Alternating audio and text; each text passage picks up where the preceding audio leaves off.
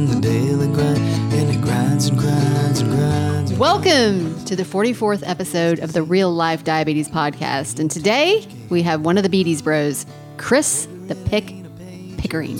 When I'm Jones and it comes in handy. Tell me, sugar mama, what's your A1C? Are you into endocrinology? The pricker is a pricker and the pumper is pumped. Welcome back to the Real Life Diabetes Podcast, where we push the limit of diabetes possibilities by showcasing people who live their own authentic, creative life.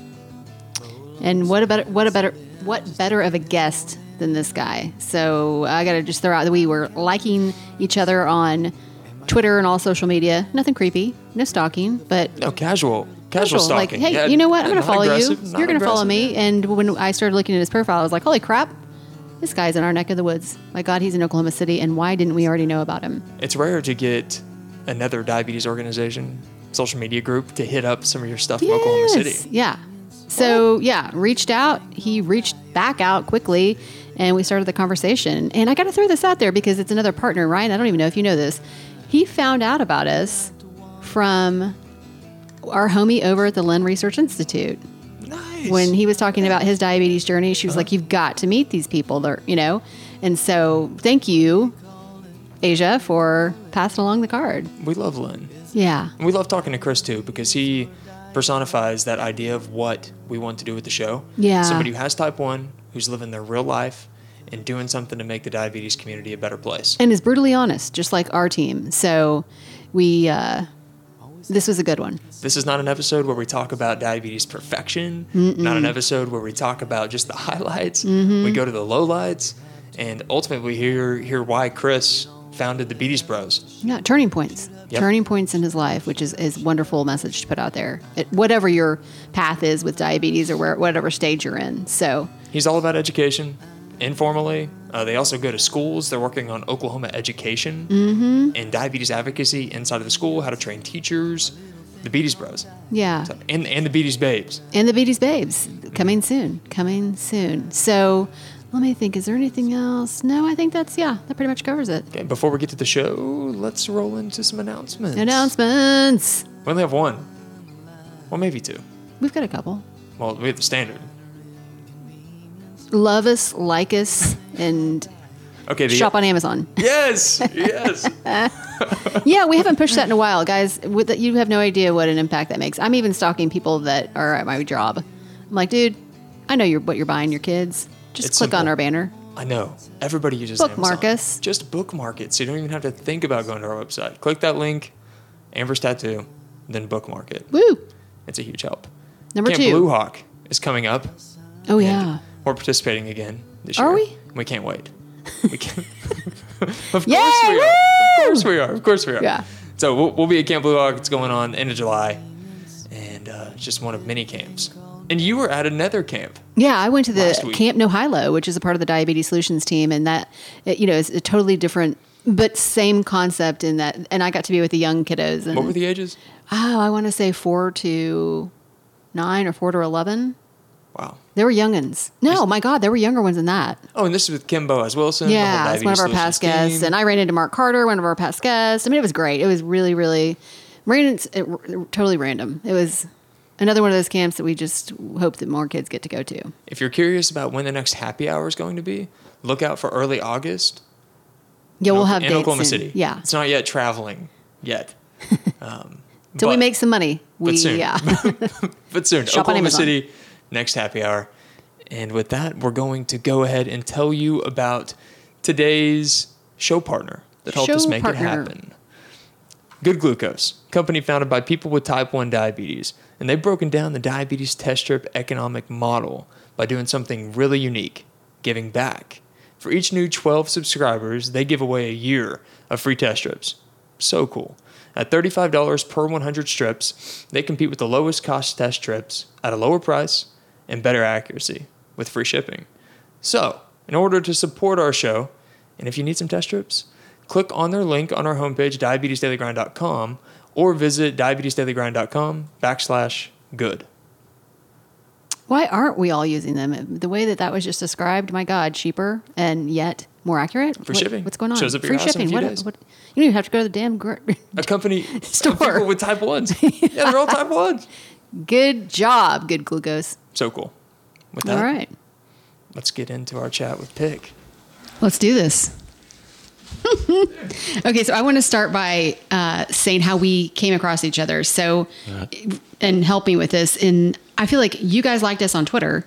Yes. And I kind of did my stalking, investigative work, and I was like, holy shit, they're like down the street. They're in Oklahoma City. And why don't we know about these people? And why aren't they at our happy hours? And so did I reach out to, oh yeah, I sent you an email. Yeah. I contact us deal, and you guys responded a lot faster than I thought you would. And we talked the next day on the phone, right? Yes. You gave me a ring and bada bada bang. I mean, we, just, it's a similar connection. And yeah, and I think we're all like, and we'll talk about this a little bit later about the Beatties Bros and similar missions, similar mindsets. And that I don't think that's rare, but it's nice to stumble across. Absolutely. So, And how about this Oklahoma City diabetes scene? It's growing. It's developing. It is. It's getting huge right now. Huge. well, it's unfortunate that it's getting huge because there's so many of us. Yeah. But No, the more the merrier. I think it's Yeah. great, right? I mean, Yeah. the more you add to the group, the bigger all these events get. I feel like the people that I know that I can go to with diabetes stuff or just see out socially, it's an entire group of people now when you go places. Oh, so it's fun. Well, and it's to the point of we hosted our last happy hour at the Speakeasy because the owner has type 1 and it was awesome. Mike Bustamante.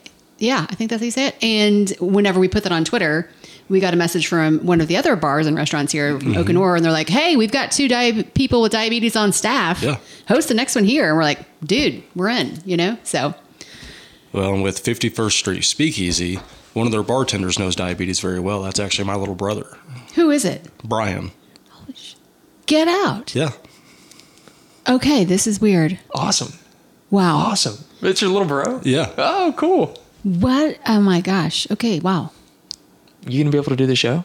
I'm kind of like taken back. There's so many diabetes connections here. Yeah. And in the bar scene too, which because I feel like I'm out there. So wow. Okay, right on. Yay, diabetes. Right on. Okay, so tell us a little bit. Okay, so when were you diagnosed? Let's start there. I was diagnosed June of 88. Do you remember the day? It was either the 23rd or 24th, somewhere in the mid-20 range. That's A couple of weeks out. Yeah. From here. Yeah. We'll be celebrating my 29th anniversary. We're just going to plan it for the 25th just because don't Easier. truly know the day. That'll work. We'll have a party then for it. Nice. Okay, so how did you have a family history? Yes. So tell me about the family history and what made your mom or whomever decide to take you in? Well, started with the first diagnosis was one of my uncles on my father's side.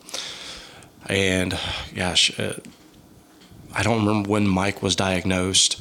And then one of my father's other brothers, Daryl, was diagnosed as a child as well.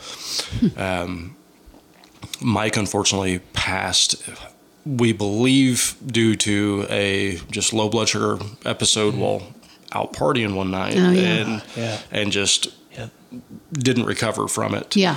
Daryl was actually one of the first recipients of a pancreas transplant. Wow. Like a full-on Pancreas transplant. He had pancreas and kidney Yeah. at the same time. Wow. And Yeah, went on we know with- people. that Tara done Lehman, that. yeah. and went on without diabetes for the remainder of his life. Unfortunately, had many other complications due to diabetes, and so ultimately took his life. On my mother's side, one of my uncles was diagnosed actually while over in Germany with the military, and sent him home. And then his daughter was diagnosed as well. The only one still remaining is my uncle. My cousin went to a birthday party, and this was in the 70s when diabetes still wasn't truly known and any research done on it. Ate a bunch of birthday food and went into diabetic coma and never recovered from that. Wow. So Wow. by the time my diagnosis came along in 88, there was already, well over a decade of history, almost 2 decades of history. And, went through the typical stuff. They thought it was flu or virus or something like that. And when I didn't recover and finally got to the point of DKA and not being able to hold food down, even hold water down, I was like, it's probably diabetes. And with my uncles and their input on it, we're like, let's get him to the hospital and let's see what's going on. Yeah, her threshold for suspicion was already really low. Yeah. Yeah. Wow. Man. Okay, do you remember a point in time in your life when you didn't have diabetes? I don't. And I get asked the question all the time, what would I do with a normal life? For me, I don't know. I say that often. Yeah. Like, I know nothing else. Yeah. What were your parents like with all of those things that happened in the background? A lot of suffering, a lot of I would say resentment, anger versus type 1 diabetes. Do you feel like that helped create more empathy surrounding your life growing up, or do you think it was a guardedness? Well, I mean, what do you think? With my mother, absolutely. I mean, still to this day, I'll get random texts from her, how's your blood sugar and stuff like that. Nice. With my father losing his brother at such a young age, it truly created some distance there. And I don't know that we've ever truly recovered from that. With that fear of already losing one family member with it, creating that relational distance there to, I mean, you never get past a father's and a son's love for each other, but that true attachment is not there, and honestly believe that's due to diabetes and the fear of loss. Oh yeah, I bet. There's PTSD there. Yeah, seriously. For sure. I mean, massive. Massive memory, and that's tough. Well, and on that note too, did you feel like, since you'd heard the stories about the family members dying and all the crazy complications, when you were diagnosed, or at any point did that play a major factor in, I'm going to have a horrible life? It never did with both my uncles, and of course with the family and them going on leading very successful lives and everything they did, not to truly plug them, but with one uncle, he was the director of the reptile house here at the Oklahoma City Zoo and moved on to be one of the directors at the Tulsa Zoo. Oh, that's and cool. So had a very successful life in his career. And then my other uncle actually got to play with Merle Haggard in his house band. Shut up. So, sick. I mean, Merle. both these guys with type 1 that, they lived out their dreams. Yeah. And so for me, that was my focus, that I could do anything they could do. And with the kids at the time not knowing what diabetes was, and of course the stigma that came across with it is, they're going to catch it. I was like, at a young kid's age, and the mentality, hold my beer, watch this. Yeah. And so, and I pursued everything to the absolute fullest.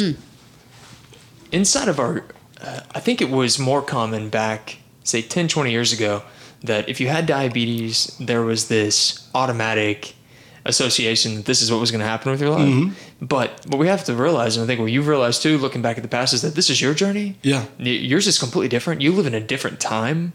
The treatment that's available is completely different, and it's constantly changing. Yeah. And it's good to be aware of all those things that happened in the past to family members or anybody that we hear about. But it's new. We're in a fresh moment. Diabetes is not a black and white disease. Yeah. We're finally to that point, thank goodness. Finally. Yep.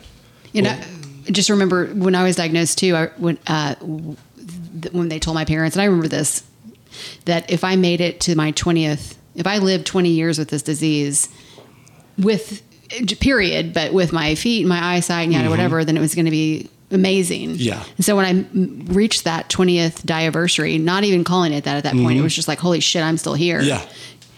I remember just having a nervous breakdown because I didn't expect this. And I still have quality of life. Yeah. So it's kind of like, fuck you guys, prove you wrong. Where's the research on that? Why are we giving these kids these death sentences? So. And that's what we dealt with. The doctor flat out pulled my mom to the side and be like, your son's not going to outlive you.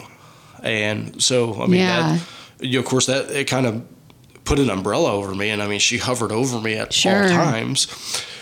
But, that was the mentality that I grew up with for the longest time. And even getting into my 20s, still had that mentality that 40 is maybe going to be it for me. And of course, I was dealing at that time with what appeared to be different ailments associated with diabetes. Right. And it's like, I don't know what to do. And, and sunk into a very deep depression over that. Sure.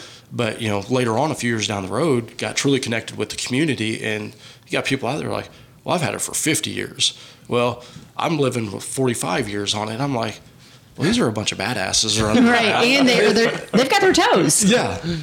And so, it brought a whole new light and a brand new inspiration to everything I was doing. And that's when I started truly reaching out. And, it was before some of the other bigger organizations in the community were evolving at that point and even getting created. And so it was just MySpace and Facebook in its early runnings. Forgot about MySpace, yeah. Yeah. And, just... Ryan, were you old enough did you ever do MySpace? Never had a MySpace. Yeah. It's... How old are you? 1 year away. I was 1 year away from a MySpace. I'm almost 33. I'll be 33 in July. You guys are all young. Yeah. It's whatever. Okay, keep going. Whatever. MySpace was still cool. It's the originator of everything we're truly doing now. Whoever's still on it is You even couldn't cooler. even get. You might have to check if you can get on it. It's still out there. I may still have a profile. Keep going. We're gonna find that and put it in the show notes if there's one out there. I believe I still have one as well. I don't know how to log into it anymore. I wouldn't either, and that email address is probably 10 email addresses ago. Oh, there's no way to even sign into that email address anymore. No, it's long gone. But, just started reaching out to people in the community. And, one of my favorite things is when I was on an insulin pump is, by God, if you saw somebody with an insulin pump, you're like, woo! That's my homie. Yeah, you're instant friends. Yeah. And you would go up and talk about it. And there was that excitement, like, how do you know what an insulin pump is? And turn around and, at that time I had one on my hip and pull my shirt up and be like, check this out. And it was the cool thing for us. But now with all the aspects of media and, Twitter, Facebook, everything, now it's, put in a hashtag and you're like, all right, I can talk to this person, and this person. Yeah. And, with what we're doing, we've got people in London we talk to on a regular basis. We've got the Philippines now, Sweden, all over Australia. Australia loves us. Yeah, absolutely. What is going on in Australia? Thank you. Australia is just awesome. Can you just bring us awesome over? place. Absolutely. That's what I want to do. And then the other big one we've got is London's a huge base for us and Sydney's a huge base for us. But now in Auckland, we're getting a bigger following in Auckland. I love Auckland. Interesting. I want to go there just to nerd out. I mean, hang out with a bunch of diabetics, but go check out all the Lord of the Rings scenery out there. We're going to piggyback on your trip. I'm saying that right now. Along. We'll do the podcast there. That'd be a good call. I'm just throwing that out there. Keep going. So, let me ask you this really quick. So I'm throwing you out there. You have 4 children. 4 children. At 33. At 33. I don't know how you're still alive, but do you fear at all them having type 1? Absolutely. We actually just, with our 1-year-old daughter, she went through a phase where she was just sick. I mean, just seemed like every other week. And we were in the ER probably about 3 weeks ago. And the doctor was like, well, I can't find anything. And I yell at the doctor. I was like, nobody's checked her for diabetes. Go get your stuff now. Yeah. And he's like, well, is there a family history? And I was like, oh, Jesus, here we go. Let me tell you about the family history. Yeah. And immediately he's like, okay, let's do it. And luckily everything came back with her perfectly fine. We've never had any close calls or any reason to believe with any of the boys. Have you done, and we've talked about this in many episodes, TrialNet, which is an organization that if there's not a facility here that you can go to, they will let you know the probability, is that the word, of your child if they have the chemical makeup that they can get the disease. And if it's, I don't think there's any place here in Oklahoma, I'm not really sure, but if not, then they can send the kit to your pediatrician. And if they determine that whatever cells, the beta cells, is that what it is? It tracks, Doctor, chime in. Well, it tracks antibodies. Antibodies, that's right. It tracks the antibodies if they're building up. If they get to a certain spot, then you say, yes, there's a good chance that there's not as many beta cells left. But yes, they do that testing, and they have a center out of Children's Hospital in Oklahoma City. Okay, and then they send it out, and it's through the Children's Endocrinology group. But again, it's one of those things that, I mean, it's only for knowledge. I mean, again, there's some research out there about preventing it. Yeah, they've got pills you can take leading up to it that can prolong. Not everybody does. This is not like a general treatment yet. This is only in research. But it's possible. Yeah. It's all in research still. But thank goodness for research. Interesting. Very interesting. Okay, so sorry to throw that out there, but yeah. Yeah, and we haven't gone that far to check into it yet. Every time that we have had any of the kids had their blood sugar checked, they're all spot on. And I'm, as the dad with diabetes, I'm sitting there like, yeah, you're good. You got perfect numbers, and I don't like you right now. But also listening to your attitude, you're already about this. Hey, go get your dream. I have diabetes. I'm going to go live it out. Whatever. So I feel like, if it happened, you'd be like, all right, cool. You got this. Diabetes, let's go live life. Doesn't matter. Here we go. Right. Yeah. Let's roll. And that's, if anything were to ever happen, and if they become diabetic, it was like with my family. It wasn't that big of a deal. And, especially with me being diagnosed so young, I didn't remember anything otherwise. So if that ever happens to my kids, well, we've got firsthand experience. I mean, everybody in the family already knows what to do. So there's no worry about, do we have to train grandma on what to do? Right. Do we got to do this and this and this? It's just, there's no training. Yeah. It's a weird advantage. It is. And I mean, I don't want to say it's lucky to have that knowledge, but if it ever does come about, we've got nothing to worry about. Yeah, no big thing. Yeah, no big thing. All right, so walk us back to the beginning of the Beatties Bros. Where were you at whenever you had the idea for this concept? Yeah, I was actually on the road, and this is all the true concept of the Beatties Bros. Started. Or just the name Beatties Bros started about 2 years ago. My wife and Neat they worked on movie sets together. She did hair and makeup, and he did special effects makeup. Cool. And he started talking about something. He's like, "Well, I've got to go check my blood sugar," and she's like, "Check your blood sugar." I know what that's about. Wait a second. And, there's only one disease I know of that does this. And put two and two together, and she's like, "Are you diabetic?" And he's like, "Well, yeah, I am." And she's like, "You got to meet my husband." And and they'd already had a friendship before, and then we met up, and the term Beatties Bros actually came, or Beatties Bros, however, tomato. Beatus, you said Beatus, like diabetes. I prefer Beatus, but just because when that commercial came out with Wilford Brimley, and he's like the diabetes, and, there's an element of seriousness, but also nostalgia. I think it's Oklahoma too. Word. Yeah. It's Oklahoma. Well, 50% of the hospital staff at OU Medical uses diabetes. Yeah. I mean, it's very common. Very common. Yeah, it grows on me more and more every time I hear it. Yeah. Well, and with everybody that we work with so far, it's thrown out both ways. So for us, there's no right or right. Yeah. It works as long as the name's out there. That's agreed. That's all we care about. So Neat tells his family, "Hey, I'm going to go meet with my Beatties Bro," and he meets me down in Norman one day, and we just that instant just. Almost call it a bromance. I mean, we get it. Yeah. He gave me a hug and he's like, "Man, you know what I'm going through." And I was like, "You know what I'm going through." Like friends forever at this point. Yeah. It's like stepbrothers. It truly was. With diabetes as the connection. And we started throwing that around. Anytime we would get together, it was, well, it's the Beatties Bros hanging out. And about 2 months ago, I was on the road with my work going up to Enid to go do some things. And that's where he lives. And I was like, I'm just going to go see my Beatties Bro. And I was like, hold on. Whoa. Like that big light bulb went off. And of course, if you know anything about driving up Highway 81, there's about 30 miles where there's no cell reception. There's nothing to look at. And so here I am sitting on these ideas, and I've got nobody to talk to about it.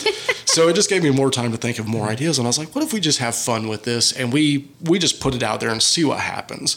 So I get out there and I start talking to him, and I'm like, what do you think about us just doing some social media stuff, get on Twitter and do all that? And he's like, yeah, let's do it. And so that's where we did our first picture in my work truck, and it's just the most god awful picture ever. But we're like, we're just gonna run with it, and we started doing posts. And that first day we get like 100 new followers on Twitter, and we're like, okay, cool. And we start talking about random stuff and what we would like to do, and everybody's like, hey, absolutely, run with it. And we're like, okay, we may be onto something here. And so, literally, as the next few days come about, we got reached out to by some of the other diabetes organizations. And I mean, they're stalkers. They are, absolutely. And they're like, we love what you're doing. How about you do that for us? And we're like, no, we're going to do our own thing. But then some other great organizations reached out, and they're like, hey, whatever you need help with, we're here for you. That's cool. To shout out, one of my favorites is Beyond Type 1. I love Beyond Type 1 and what they're doing. And I've talked to multiple people in their organization, and they're a huge help in where we are now. The diabetes dude, Noah, is absolutely amazing. He reached out to us, and he was like, you guys are awesome. I love what you're doing. I want to help. And I'm like, oh, really? I don't know who this is. And I was like, but absolutely. Right. And, over the next few days that I got in touch with his mom. And that's right. Tracy. Yeah. And, Tracy has been a huge help to getting us to the point where we're at. And, Noah just goes into everything guns blazing and just is like, diabetes is awesome. We're awesome. We're all in this together.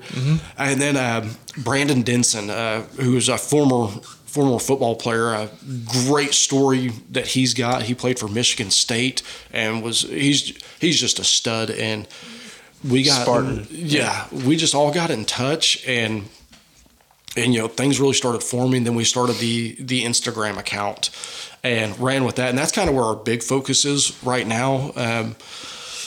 I'm not the most tech savvy guy by any means. I mean, tweets are perfect for me because I don't have to think about what I'm saying. I've only got 140 characters and I'm good. Yeah.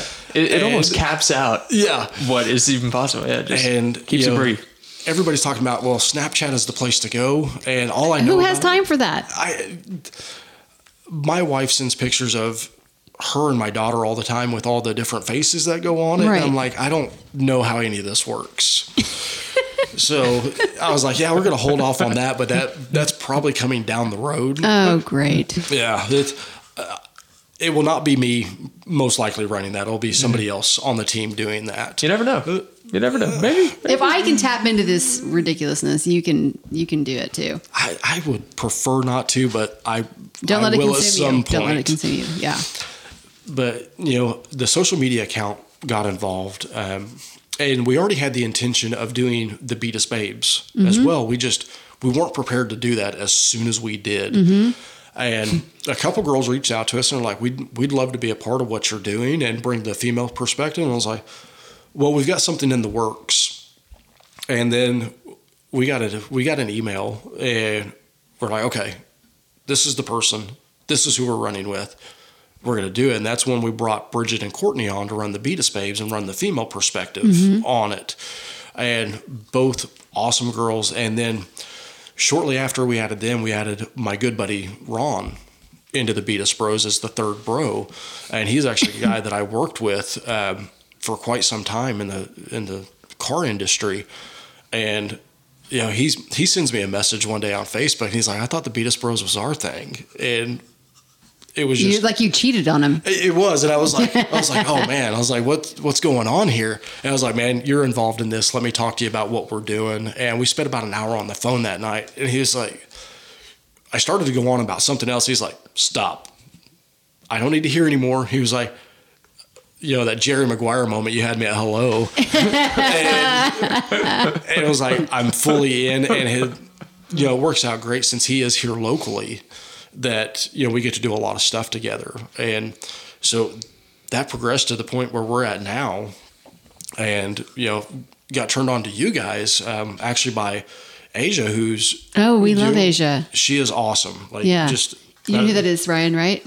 Asia, she's from Norman. Yeah. Right. And what's the name of it's the Lynn Research Institute. Lynn Institute. Yeah. Yeah. And, I told her, I sat down one day and she was like, well, your blood sugar seemed a little off when she was going through my log. And I was like, a lot of stress happening. Dude, lately. and that log is a bitch. I've done a research. I've been a part of the trials. God love him. God love him, because we have to do them. But man, to have to log all that stuff on paper. If I could get the box they keep all those in and burn them. Oh my God. We'd have a bonfire and beer drinking. Yes. Yeah. Yes. But I was like, well, there's a lot of stress going on. She's like, well, what's happening? I was like, well, we started this deal called the Beatus Bros. And she's like, well, tell me more about it. And started talking to her. And she's like, have you talked to Diabetes Daily Grind? And I was like, I haven't had a chance to even look at anything going on at this point. It's like, You're so focused on your stuff. Yeah. I was like, I'm answering tweets and Instagram and this and this and this and answering emails. I was like, I haven't had a chance. She's like, reach out to him. And so that's when I found you guys on Twitter. And I was like, So glad you did. Oklahoma City, here we go. And I mean, almost, rest is history at this point. That's funny. God, and how quickly it happened. Because literally, that was last week, right? When we talked? A week or so ago. Yeah, a week, maybe 10 days. Yeah, I was going to say 10 days. Yeah. Oklahoma City, what are you doing? Rocking it with the diabetes folks. That's awesome. Rocking it. Well, it seems like your focus is completely on this genuine, here's our life. We've got diabetes. Nothing's going to stop us. Let's roll. Yeah. And how can we spread this mission? How can we get as many stories out there as we possibly can about people doing this? Let's put some images up that share our story and show, hey, we're out here doing it. We're in the real world. I just love it because it's simple. It's powerful. It's a powerful message. And that's what we wanted to bring to the table from the get-go is that, there's, of course, when you look at any cinema stuff, any of the films, any of the TV shows, they don't portray diabetes well at all. And of course, then it's kind of a joke. It truly is. Yeah. And, there's a big diabetes voice in Hollywood, but it's drowned out and nobody hears about it. So we're like, how can we take this to the next level and get this out into the public's hands? And that's where we came up with the idea for, we don't want to truly call it a documentary because there will be a documentary that comes out of it where we're doing the individual stories. Yeah. And the whole purpose of doing that is that you take a guy like me who's lived with it for almost 29 years now. You've got Neat who's on 23 years.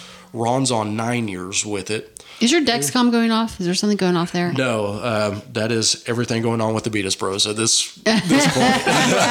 Sorry, I'm hearing beeping. I'm like, what's going on with your CGM? Okay, go ahead. But we're like, we want to get these stories out there, and we wanted a very diverse range. One of the first stories that is outside of just the foundation itself is another good friend of me and Ron's. His son was diagnosed 2 years ago. And so we're putting Carter's story out there as our first story that we want to debut. Oh, nice. And with, bring in that true family aspect that, hey, we're still new to all this. We're still learning. And that way other families who are newly diagnosed, they hop on the YouTube and they're like, okay, well, here's this story. With Bridget was only diagnosed back in September. So she brings a whole new aspect to it. How old's Bridget? Bridget is 26. Okay, late onset. Yes. And so she brings a couple different facets to the table with being in her 20s when she was diagnosed and actually truly living a normal life, but also that she is still brand new to it. And, she's experienced a lot, but she hasn't experienced things like myself or Need or Courtney or anybody else has just yet. So then, for those of us that have lived with it for such a long period, we get to see what we've either forgotten or we were too young to understand. Absolutely. And so it brings a whole new light to the table. Yep. It's the diabetes curveballs. It is. An endocrinologist or a family physician, a pediatrician, they're not going to understand that. They're just going to say, yeah. And with what we're doing and when we get all these stories out there or get them started, somebody, no matter where they're at in their life, we've got a couple guys that are living with it for 50 years. I mean, these guys are up in their 60s and 70s. They're like, we want to share our story too. And we're like, absolutely. I'd love to hear that story. So that's what we want to do is we want we want to talk to anybody and everybody. And of course, dealing with autoimmune, you know, there's so many others, you know, that come along with it. I've been blessed enough myself that it's just been diabetes, but you've got others that, you know, Graves, celiac, you know, all MS. those, that come along with it. And it's like, God, you know, it's a hard enough battle with diabetes. But Rheumatoid arthritis. Yes. I didn't know that was like a major. That's one that my uncle deals with really bad. Yeah. And so we want to bring all those different stories and have it out there to everybody, because let's face it, we live in a society now with social media the way it is that if you're reading any more than a paragraph, you're bored out of your mind. It's got to be a video in order to sit down. And so that's where we want to go with it. That way they can sit down. If they're sitting in the hospital room and they're like, I just got diagnosed, we want them to be, you know, luckily we got it worked out with a lot of the endos around here that if there is new diagnosed, that they're reaching out and saying, hey. I'm shocked by that just a little bit. And the only reason I say that is because with hospitals, and I'm sure, Ryan, I don't know if you can chime in on this at all, but they have they want to control what you're going to talk about. Yeah. So you're not going to be out there saying, oh, I eat cake and I drink booze and yada, whatever. So, I want to say too, when you guys start putting out these videos, we'll gladly repost or do whatever we can to help put them out there as well, because we're all about the same mission. So we just don't have time to do that. Well, I'll tell you, the way we got in with a few of the doctors that we're working with was not through the doctors themselves. It was through their staff and explaining the stories of what we were doing. You know, you take the business aspect of it. It's very hard to walk into a CEO of a company and say, this is what we're doing and this is how we're going to help. Yeah. You do that groundbreaking work to get in there. Yeah, and the steps.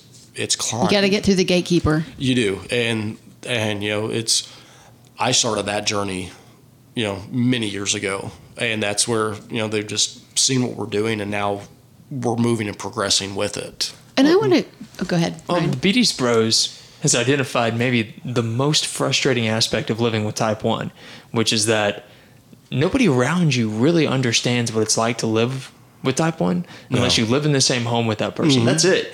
Because in Hollywood, you see little glimpses, maybe one movie every 10 years where it pops up. And the famous people that are, you know, famous people. Yeah. Nick Jonas up there just like rocking out with a Dexcom or something. Yeah. But I mean, that's the only stuff you see. And if people can actually get the highlight into what a day-to-day life is like for somebody who's had it for 2 years and they're 8 years old, or they've had it for 60 years and they're 70 years old, I think that would be so cool because people could actually get it. Yeah. Because nobody gets it because our friends only see us and only relate type 1 to us whenever we have a low blood sugar or we pull out our meter and test right in front of them, or somebody has to hit us with a glucagon pen. Yeah. I mean, like, these are the only moments they have with us. And they don't know the thoughts. Daily grind. The thoughts, like, of what it is, what you're battling through the whole back end. And that's exactly what we want to bring to the public side. Because, I mean, yes, we do want to help the other, you know, especially the newly diagnosed, or if they're going through that dark time of diabetes that everybody at some point in time, unfortunately, goes through, and some go through multiple times. But one of our biggest missions is the public side of it. Kind of where this all stemmed from, multiple different scenarios, was one, I was in 4th grade in elementary and was not allowed to have my morning snack to stop a low, and that low happened, and luckily for the school, this was before everybody was sue happy and understood that you could sue. I was going to say. It's a different time today. Yeah. But I walked out and I was trying to get to the nurse's office. I knew what was going on, but I was so low that I couldn't communicate at that point. So I just got up and I walked out, and I fall and I split my eyelid open on a wall and had to get stitches that day because of it. Wow. And and, you know, later on into, I wasn't at drinking age yet, so I had to be 18 or 19, not a legal drink. Legally, I was going to say legal. My mom gets called, and how she got called, I don't know, because I was completely incoherent, so maybe I blurted out her number or something. But a gas station attendant called and was like, come pick up your drunk son. He's stumbling all over my place and just being stupid. And she was like, my son doesn't drink. And before I learned how awesome drinking was on the small scale, but I didn't. But no, you were actually Sober. You were actually sober at this point. I had just, Yes. I had just gotten off work, and I guess I stopped to get. I remember fumbling to get my gas cap off, so I was stopping to get gas and just completely fell out.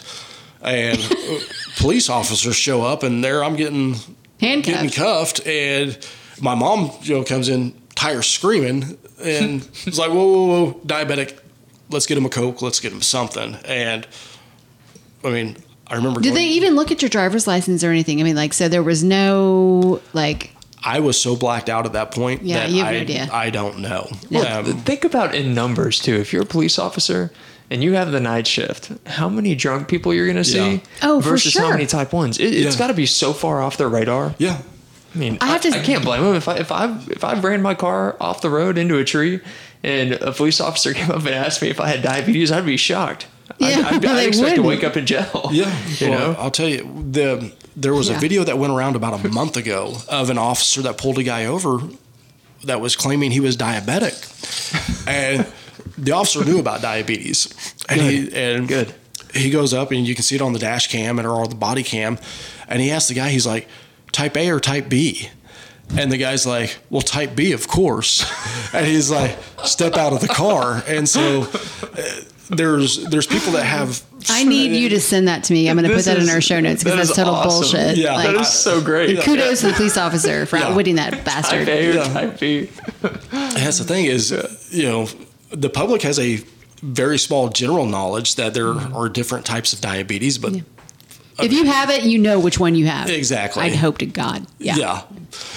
And so, I mean, that's another deal that we're working with is, educating law enforcement on it, that, we want to have fun with it, because me personally, I'd love to see a guy say type A or type B in person and just get them. Hey, and what a great screening test. If you're a Yeah. police officer and you walk up to a car and this person says that should be the first thing they're trained to say. Well, Type then- A or type well, B. then they Because no should matter say- how low I am, I'm going to answer type 1. Yeah. No matter how low. Well, and I got to say, I was in a major car accident in 2012, and because of my tattoo, when they put me in the ambulance, they thanked me. Yeah. Literally. And I said, the first thing whenever I came to, I tested my blood sugar because I thought, oh my God, I must be low. Yeah. I feel so weird. What's Yeah. happened? Not knowing I was pinned in the car. Yeah. And even ate my emergency candy just in case. It was the weirdest thing. But yeah, we could do a lot with law enforcement. There's Yeah. no doubt.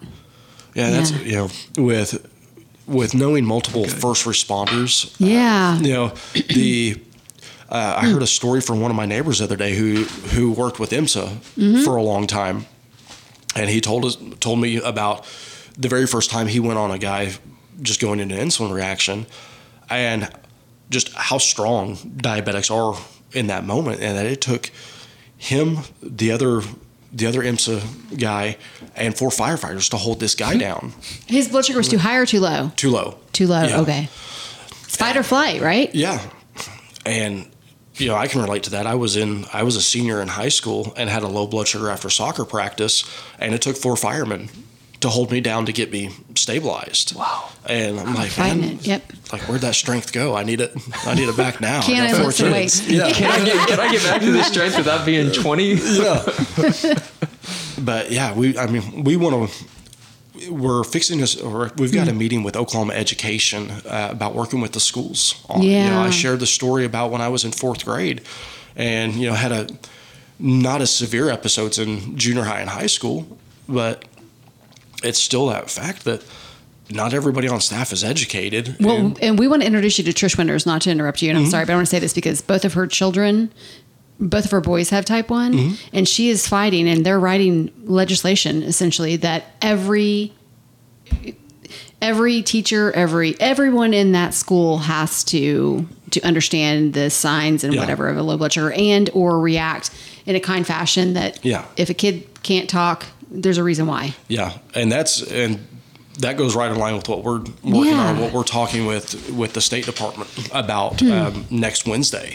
And that's one thing we want to do. Exciting. Is Very exciting. yeah. We don't want situations like I had to be commonplace. And if it happens more than once, it's happened far too many times already. So many Yeah. times. Yeah. I can remember sitting in class not wanting to walk down the hall or not wanting to interrupt class to go get blood sugar tablets out of the principal's office Yeah. because I'd already done it earlier in the day. Yeah. And I didn't want to be a nuisance. Yeah. And I know that happens all the time. But who was telling us the other day, Amber, that Oklahoma is actually one of the most progressive states when it comes to type 1 diabetes education inside the school systems. Yeah, I don't know. I can't remember. I feel like it had to have been Trish It was probably Trish. I'm sure it was probably Trish. Or Josie's mom. So I'm excited to hear what you hear from them. And let us know if we out can there. help in any way Yeah. because Oh, that absolutely. is so important. Oh, it's so important. Yeah. And really, we can't expect teachers to know everything about type 1 diabetes. And you can't But expect really, a all we teacher need to do to- is just recognize low blood sugars. Yeah. That's it, right?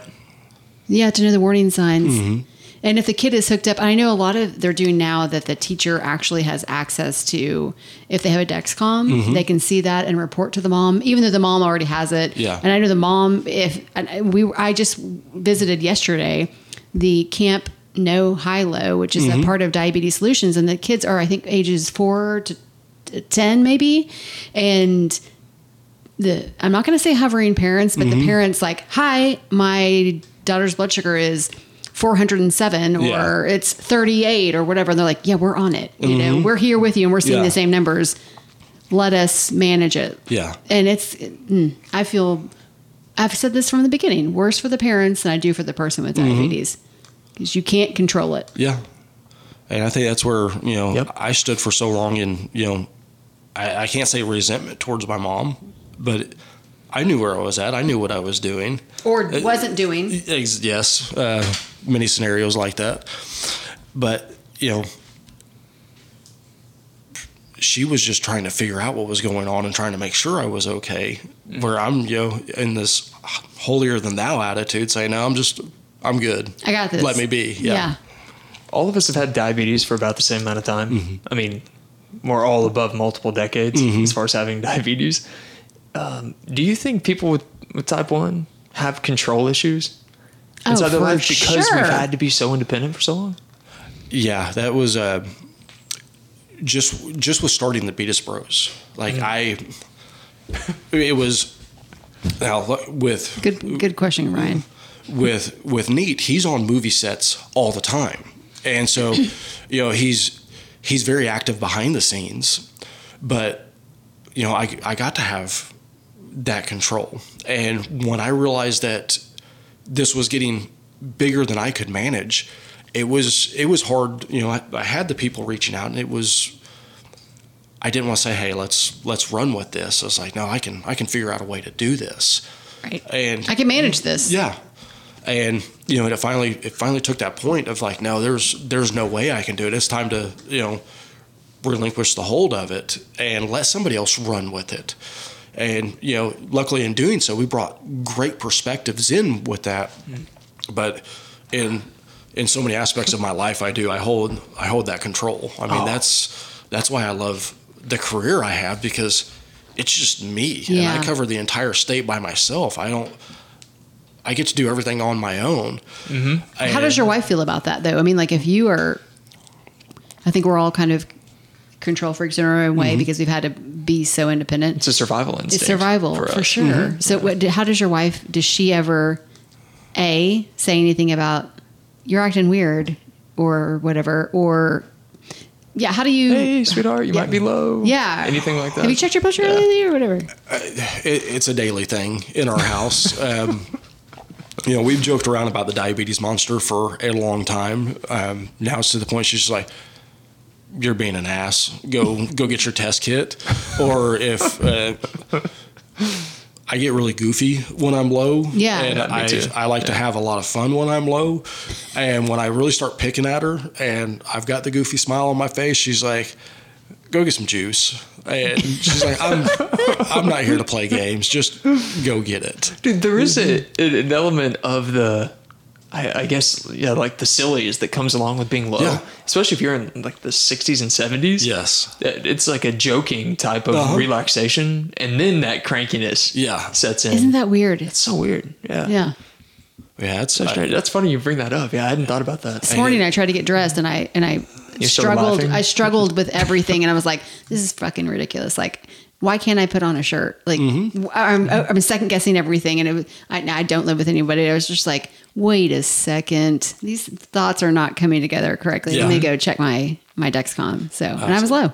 The ones that I hate the most, I don't know if you guys have experienced, I've talked to a few people that have, but it's that out of body low. Like you're in there going through your morning routine, like nothing's wrong. And in your head, you're like, I'm low. I've got to do something.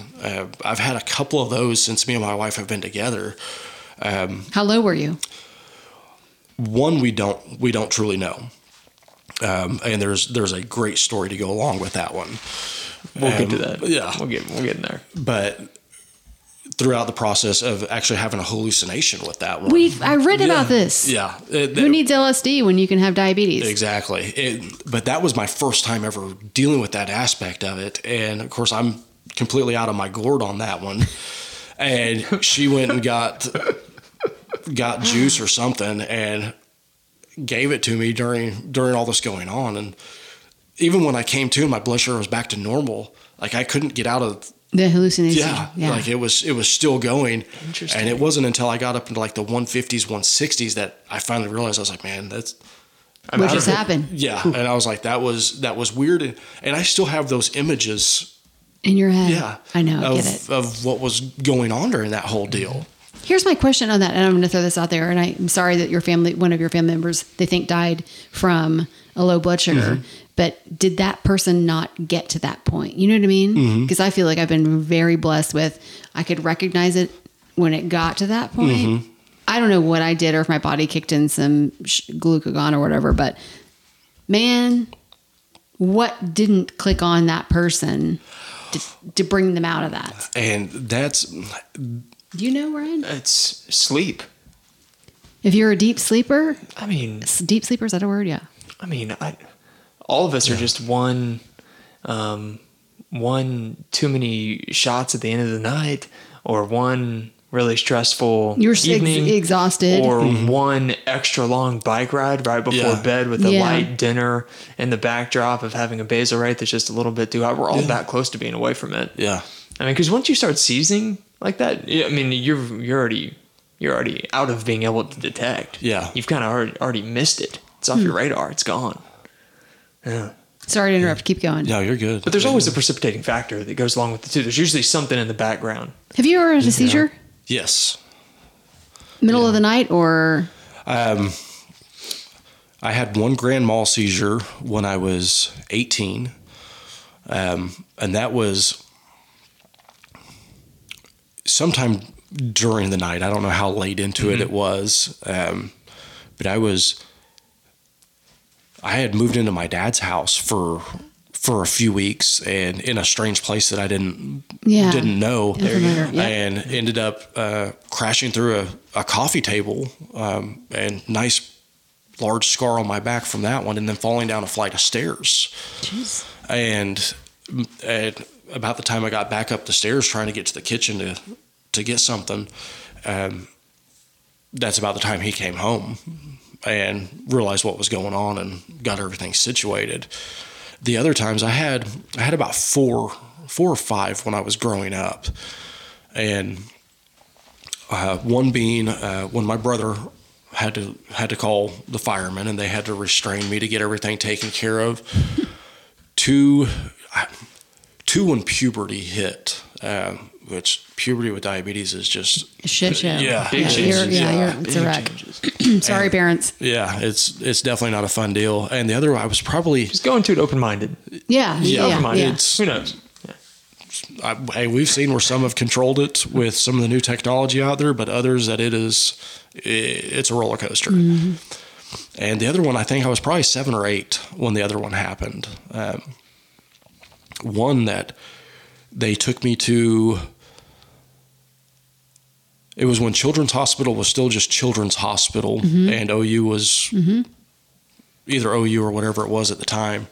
And somebody had to literally carry me from one ER to the other while I'm I got out of the point of having the seizure, got enough in me to that, but it wasn't enough to cover everything that was going on apparently. Yeah. And they had to run across the street and take me to the other ER. And Man, yeah, it's cheaper than an IMSA vehicle. absolutely. Weird that is what he's, yeah. I remember at one point in my life telling my parents, and they never micromanaged me. Mm-hmm. Like they handed this disease to me in a very kind fashion. And as a Capricorn, I took the bull by the horns Mm-hmm. and ran with it. But I remember at one point, and I think I was in college, and I said to my mom, there were weird things that were going on in the night. I lived by myself, and I said, I think I'm having seizures in the middle of the night. And there's no way to, what do you do? Well, like, how do you prove that? Yeah. Dexcoms didn't exist and things like that. And then I started kind of thinking about what was I doing prior to that? I was drinking cheap beer. I was drinking way too much IPA Yeah.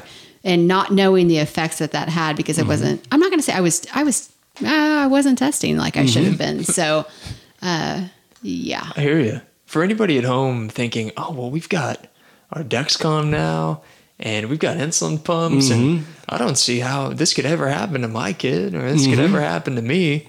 Well, think about the person that doesn't have insurance. Yeah. That's riding on shots, testing once or twice a day because they're Yeah. low on strips. Yep. And the people who wear Dexcoms and the people who are hooked up on pumps, that's the minority still. Yeah.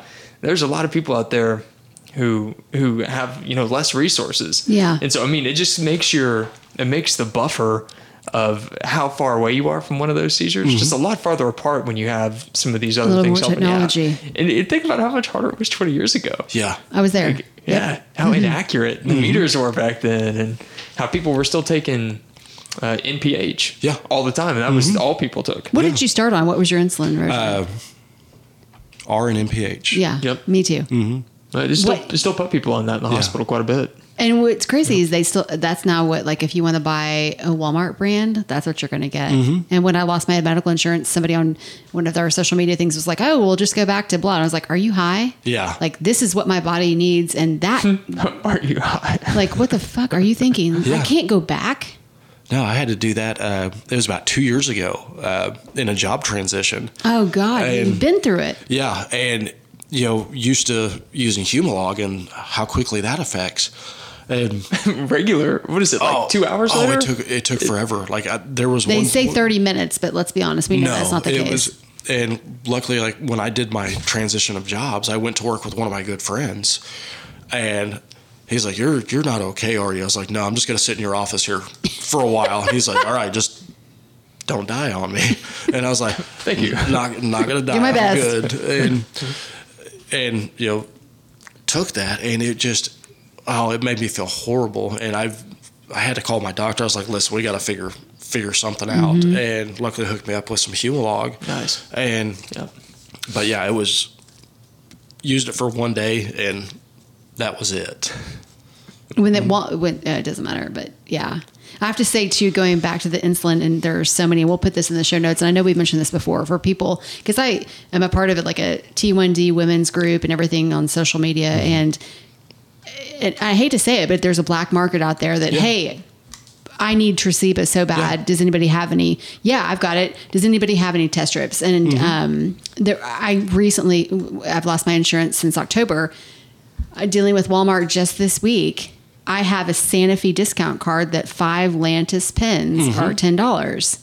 Well, when I went to update or to refill my prescription, they're not recognizing that. I'm getting in a fight with the pharmacist. Yeah. I'm going crazy, and I get a message saying that my prescription is ready and it's $1,807. Yeah. And I'm like, you know what? You can fuck yourself and let's fix the system. So I pulled everything up and talked to the pharmacist last night. He called me back this morning. He said, well, I went through all the discount cards that you've given me through the pharmaceutical companies, and they still only brought it down to $834. Yeah. And he goes, but I found a random one, and you're never going to believe this, but your copay is $0.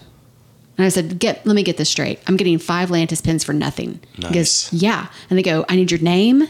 I need your personal cell phone number. Yeah. So next time that I have a problem, like, you're going to be the go-to, because the rest of the staff doesn't understand how to put all these cards in. And literally that was this morning at 11 a.m. And I'm like, thank you, Jesus. You get it. And he goes, you can't live without this. Yeah. Fortunate for you.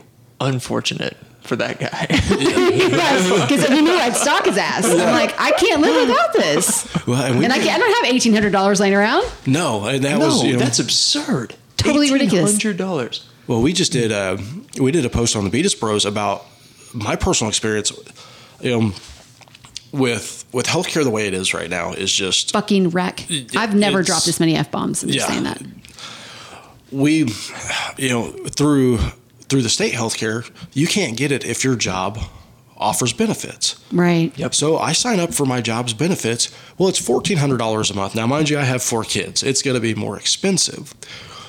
But so paying $1,400 a month, when I'm used to insurance for my whole family with other organizations being, $500, $600, $700, maybe $800. Still. Right. And then I call my insurance to find out, I go to the pharmacy and they're like, well, your Humalog's not covered. I was like, what do you mean my Humalog's not covered? And they're like, it's not Humalog. covered. Yeah. And I'm like, what do you, I was like, you're messing with me. And they're like, no, it's not covered by your insurance. And of course, give me the astronomical number in order to stay alive. And so I call the insurance. I was like, so Humalog's not covered? And then, of course, I'm shuffled around to 4 different people before I finally get somebody that can answer everything. They're like, oh, no, but you can switch to Novolog. And I was like, that doesn't work for me. Right. I was like, and they're like, well, it works for everybody else. They're like, metabolized different, though. It really is a different So insulin. different. And that's Some what people do it smooth, but some people don't. And that's what I told them. I was like, it doesn't adjust to my body well and do what I need it to do. And they're like, well, you can go through this hoop in order to get through it. Reached out to one of my buddies who had been through the same deal, and he's like, this is what you got to do. And And who has the fucking time for that? Nobody. You're taking days off of work to have these conversations. And with as busy as all the endos around here are to Yeah. get their staff on board to do Yeah. anything, it just doesn't happen.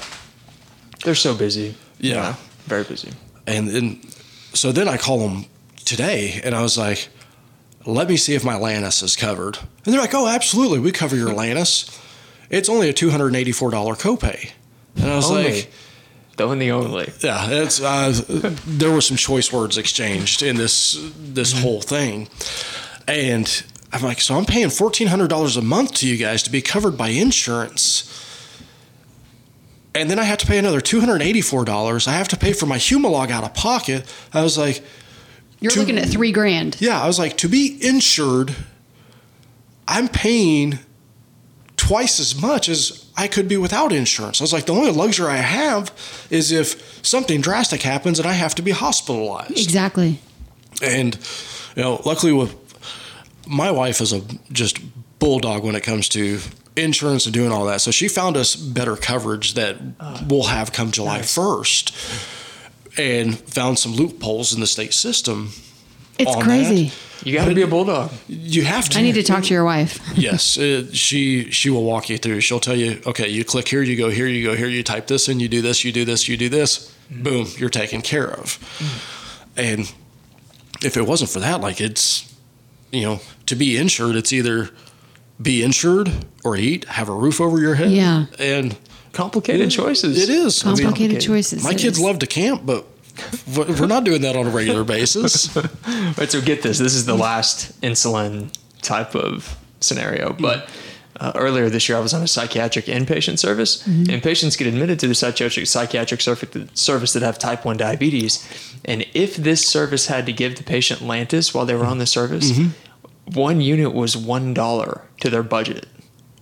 One unit is $1. So this first stays for 2 weeks, and they're taking 40 units of Lantus a day. That is so much money to them. I mean, that's like out of their It's cheaper pocket. than if we were having to buy it off the street. I mean, I can't think of how many. It's definitely cheaper than that, but that just was ludicrous to me. It sounded like it was that expensive. But then I started thinking about it like you. I was like, whoa, that's not that much more expensive than what we already pay. well, and thinking of like when my mom had knee surgery last year or the year before, I remember seeing in a locked cabinet that a bottle of, I think it was regular. And I'm like, what the hell are they giving her insulin for? And we had talked about this with Mike Costia on podcast number 5, is that I guess they administer insulin to a lot of people that have had pretty serious operations, I guess. And I'm like, I bet that bottle cost her $1,000. Oh, yeah. To insurance. And so. they Probably so. they gave her 12 units, locked it up so you can't take it. Yeah. And I'm like, what's that? Yeah. Yeesh. It's just the way the whole system's set up. I went in for pre-DKA at one of the local hospitals who has a quotations diabetic floor. Went in there, testing myself, using my own test strips, my own meter, the insulin I had with me, having to give my own insulin. When they would check my blood sugars in the morning for my pre-meal or my fasting blood sugar and then administer the insulin, then it would take 2 hours to get my meal. So I would be in just a crash and then getting my food.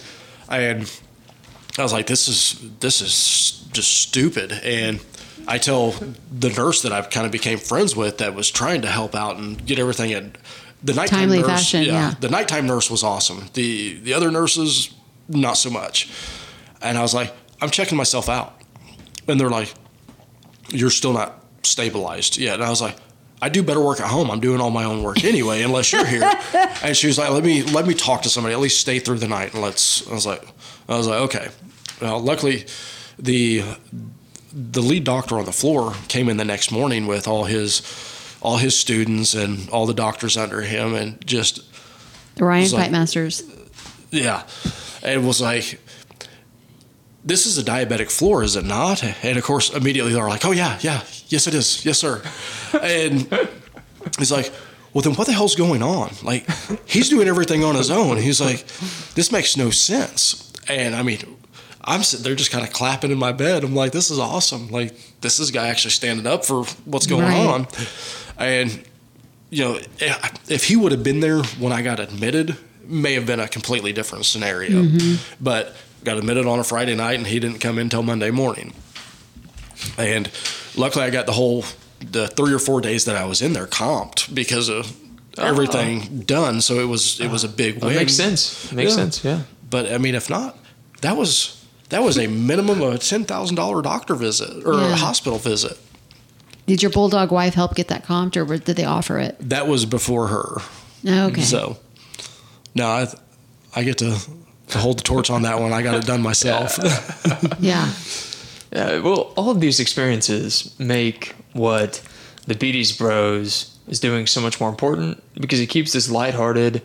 We can still have an adventure with our life. We can still go climb mountains. We can still drive race cars. We can do whatever we want. Yeah. It keeps all that. I think it helps balance what is becoming a more challenging healthcare system. Yeah. And it keeps you vibrant still. Like, you can look at that stuff. You can watch one of those videos and think, all right, cool. I'll be fine. Yeah. This will be okay. This will pass too. I mean, and that's exactly what we want. I mean, I may have been blessed or cursed with all the stories that I get to share, but if it helps one person, then it's all been worth it. Absolutely. That we believe in the same mentality for sure. Same mentality. Well, I feel like we're going to have you as a regular guest, like Mark Carter and Trish Winters and some other folks, because as the disease evolves and the stories continue to pile up, we've got a lot of content here. I can't wait to put together a panel with Mark Carter. Yeah. Chris can obviously join us too. Yeah. And I think that would just be an amazing group of people to bounce some ideas around. And maybe that's something. That'll be a summer project of ours. Maybe we can get to that by the time the summer ends. Well, and as we have spoken at a couple of conferences and things like that, maybe that's what we do. We create a panel of all of us and the real life diabetes period. And here's how we could create a panel for just those types of things instead of having just be an individual like us talk about diabetes burnout. Well, let's bring all of us on and have our 2 cents. Yeah. Absolutely. Get a little song and dance in there too. Make it Dance a a jig. theatrical production. A diabetes jig. Yeah, we have set production that we could bring in. Oh my gosh, and makeup. Shoot. And makeup. I mean, we've got all the tools we need. Why not? All right. Well, I guess we can try. We can try to do this. More stories coming soon. Well, thank you so much for joining us and for being so active on social media. Absolutely. And we'll be sure to link in all of your social media links to our podcast and everything. So reach out. These people want to hear from you. Absolutely. Can't wait. He's got his phone ready and he's blowing up already. So I mean, I appreciate what you guys are doing, and it's been fun and an honor to be on. great. Well, thank you so much. Good to hear it, Chris. All right. It's a wrap. I'm alive.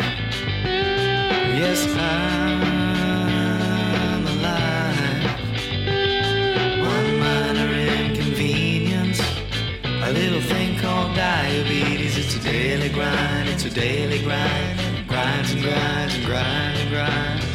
Didn't get this disease by eating too much candy. Sugar, it ain't a pager, it's a pump. But when I'm jonesing, it comes in handy. Tell me, sugar mama, what's your A1C? Are you into it? One last thing about the Beatties Bros. They've got this new competition coming to Oklahoma City. 2 local radio show hosts, Anthony Fogel, Sam Mays. One is a grad from OU, played football. Another's a grad from OSU that played football. That's Oklahoma State, University of Oklahoma. They're actually challenging the Beatties Bros in this athletic competition, and Chris is going to try to beat them in some format of sports, either golf, football. It's official. They don't know the dates yet, but it's going to be super cool. So if you're interested, just check them out on social media at the Beatties Bros on Instagram or Twitter. Same handle. Or just check out our show Either notes. way. All that information will be in there. All of it will be in the show notes, for sure. So just a friendly reminder, if you want to keep the episodes coming, you know, we throw this out at every show. Hopefully you're still listening. That, if you'd like to throw a little change our way, it absolutely helps cover the cost of things. So it'd be great. $1, $1 billion would be great. Whatever you can do. Sure. Or just help spread the word. Help spread the word about the show. That helps. It's simple, just a few bucks. Yeah. On our PayPal account, in the show notes also. And we know you're listening. We are just shy of 48,000 downloads. Every listen matters just as much. Yeah. Every iTunes review matters just as much too. Da, da, da. Okay. We have a gang of iTunes reviews. Thank you. We So- love them. They make me cry. Know this. If you haven't had yours ready yet, it's coming. It's coming because we got some more shows coming throughout the summer. Yes. But for now, we're recognizing the name 74 Maua Mama. Not sure what the meaning is behind that name, but I like it. It's got some flavor. This iTunes review comes to us, 5 stars, and it's labeled, "Real people, no filter, thank you. I'm a mom of a type 1, diagnosed in the last 2 years. This podcast continues to provide me with great info and great perspective. My daughter is not the only one fighting this daily beast. Amber and Ryan live it every day too. Their perspective as adults living with type 1 gives me a wonderful glimpse of my daughter's future that no one else can give me. As a mom, it's something I think about all the time. I'd love to hear a podcast with Amber and Ryan's parents. And how about a Kansas City happy hour?" Well, These are all great ideas. they are all great. We've had your parents on, but that was episode 5. I mean, that's been quite some time. That was a really long time ago. And you know what? While we're talking about all this, and hey, just sorry, I'm wrapping something up. Send us an email with your information so we can send you a t-shirt. Yeah, shoot us an email, info@diabetesdailygrind.com. And we have a new challenge. And if you haven't seen it, you need to look it up. It is the Shoot Up or Shut Up challenge. Hashtag shoot up or shut up. Yeah. Check out the site. Check out our social media for more info. It has to do with your parents. And we'll challenge them. That I will wasn't- call It wasn't them. a dirty joke either. So, All right. yeah. Excellent. Thanks for the iTunes reviews. Thanks for the listen. Yeah. And Cheers to the highs and lows, everyone. cheers. Inconvenience, a little thing called diabetes. It's a daily grind, it's a daily grind, it's a daily grind, and it grinds and grinds.